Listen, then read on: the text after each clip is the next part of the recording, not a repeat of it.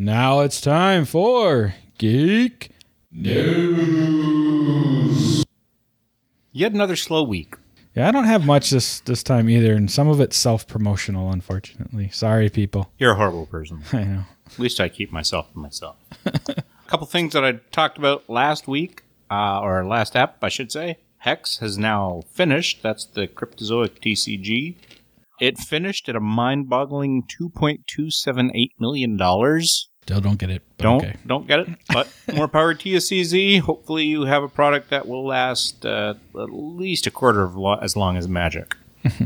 Raging Heroes, their hardest girls in the galaxy line, our toughest girls of the galaxy line, is currently going. It's up to, as of around noon today, $403,000 with, I think, 19 days left to go. So they have crushed their initial $12,000 requirement. I think it was 12 or 15, and they're unlocking combos and unlocking some of their hidden stuff at different levels, and they've loosened up some of the ways you can combine your stuff.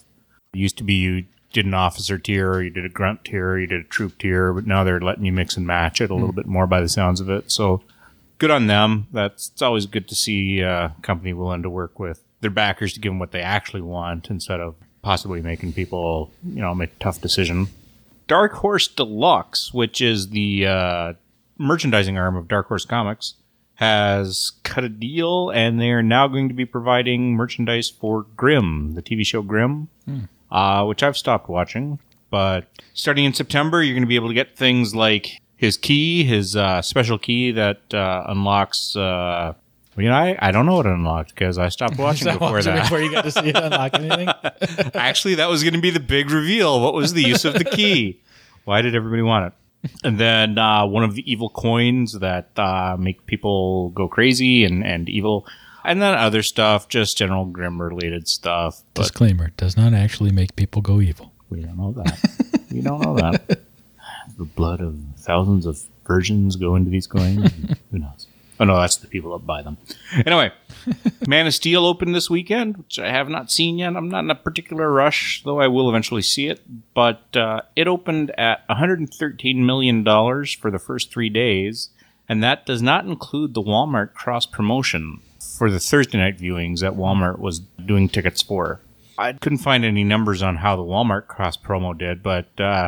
I believe 113 makes it the best June opening for a summer movie in recent years. I think the last one was like a Disney Pixar something or other. So, it didn't crush it, but it squeaked by. So I imagine if you add in the Walmart numbers, probably be significantly larger. From the Games Workshop side, there is a Codex Eldar supplement now available, the Codex Yandon, which is a supplement, as I said, for the Codex Eldar. The Yandon is a world ship, and this is essentially fluff, units, paint guide, and stuff specific to the Yandon faction. It's 72 pages, and it's going to be at $50.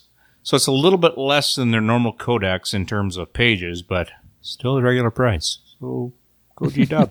It's available right now to order, so a couple quick shots for the Eldar and the 40K front in the last couple weeks. And then Origins Game Fair was last week and weekend, and they had their various gaming awards. I'm not going to cover them all here, but the ones that caught my eye. Best RPG was the Marvel Heroics Basic Edition, which surprised me because I haven't heard a lot of anything much more than lukewarm about it. Yeah. But apparently, I'm talking to the wrong people. Apparently, this is the bee's knees. Yeah, I said it. The bee's knees. Best board game was Lords of Waterdeep. And I had to double check that because I'm like, I know it missed Origins last year, but, pushing a year old. Best CCG was Legend of the Five Rings. Go Alderac. Best family/party/kids game was Warriors. It didn't specify whether it was specific to the new release or what, so and I really wasn't going to dig around that much. I just like Warriors, so I had any chance to say it. And the best minis fig line, and really surprised by this because I don't associate I guess I shouldn't be because I don't associate Origins with minis gaming, per se, even though WizKids is always there with HeroClix. Possibly this is why Marvel's HeroClix, the Galactic Guardian set, won the best minis fig line. So, yeah. I'm not going to say the fix was in there, but who knows? That's another older set. There's been another Marvel and another DC release since then. But, whatever. So that's some of the awards from the Origins Game Fair, and you can see all their stuff online if you're really interested. Yeah, and that's all I got for the news. Okay. I don't have very much. Stones of Fate. Now, this is a game that Jordan and I have done a game preview on our YouTube channel.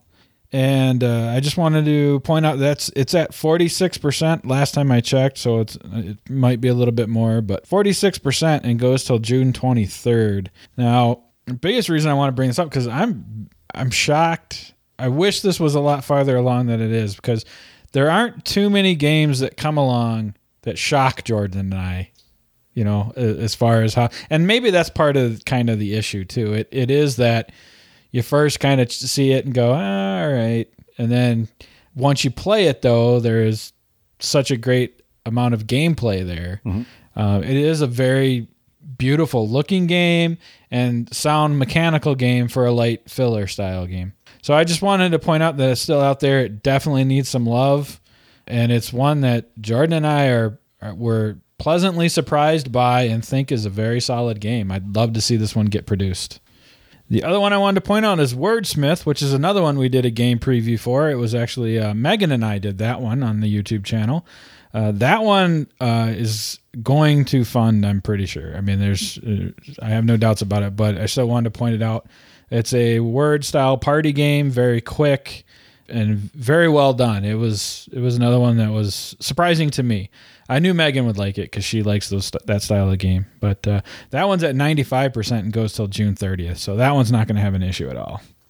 And then I just wanted to talk a little bit about the game of crowdfunding segment is coming back. In fact, I'm doing an interview this week with with the people that make the game we're about to review, actually. The makers of Gothic Doctor. I'm going to do an interview with them. I am going to be joined by a new co-host, and we are going to record the game draft picks, so the fantasy crowdfunding league portion of it will actually get recorded every other week, and we're looking at typically on Tuesdays, so it'd actually be the opposite Tuesdays of when we normally record All Us Geeks. So I'm looking to release those on Wednesdays, because it's still going to be around the 20-30 minute mark. We're not trying to make it any longer. And then the other thing would be, though, the off week, like what I'm doing here with the Gothic Doctor, is on the off week, if I have something lined up, I will be releasing interviews with Kickstarter game project designers. So that's a new portion to it, and so far it's been received pretty well. I've got a couple interviews lined up. But if you have a Kickstarter out there or have one starting soon, get a hold of me and we'll try to get you in. So that is Geek News.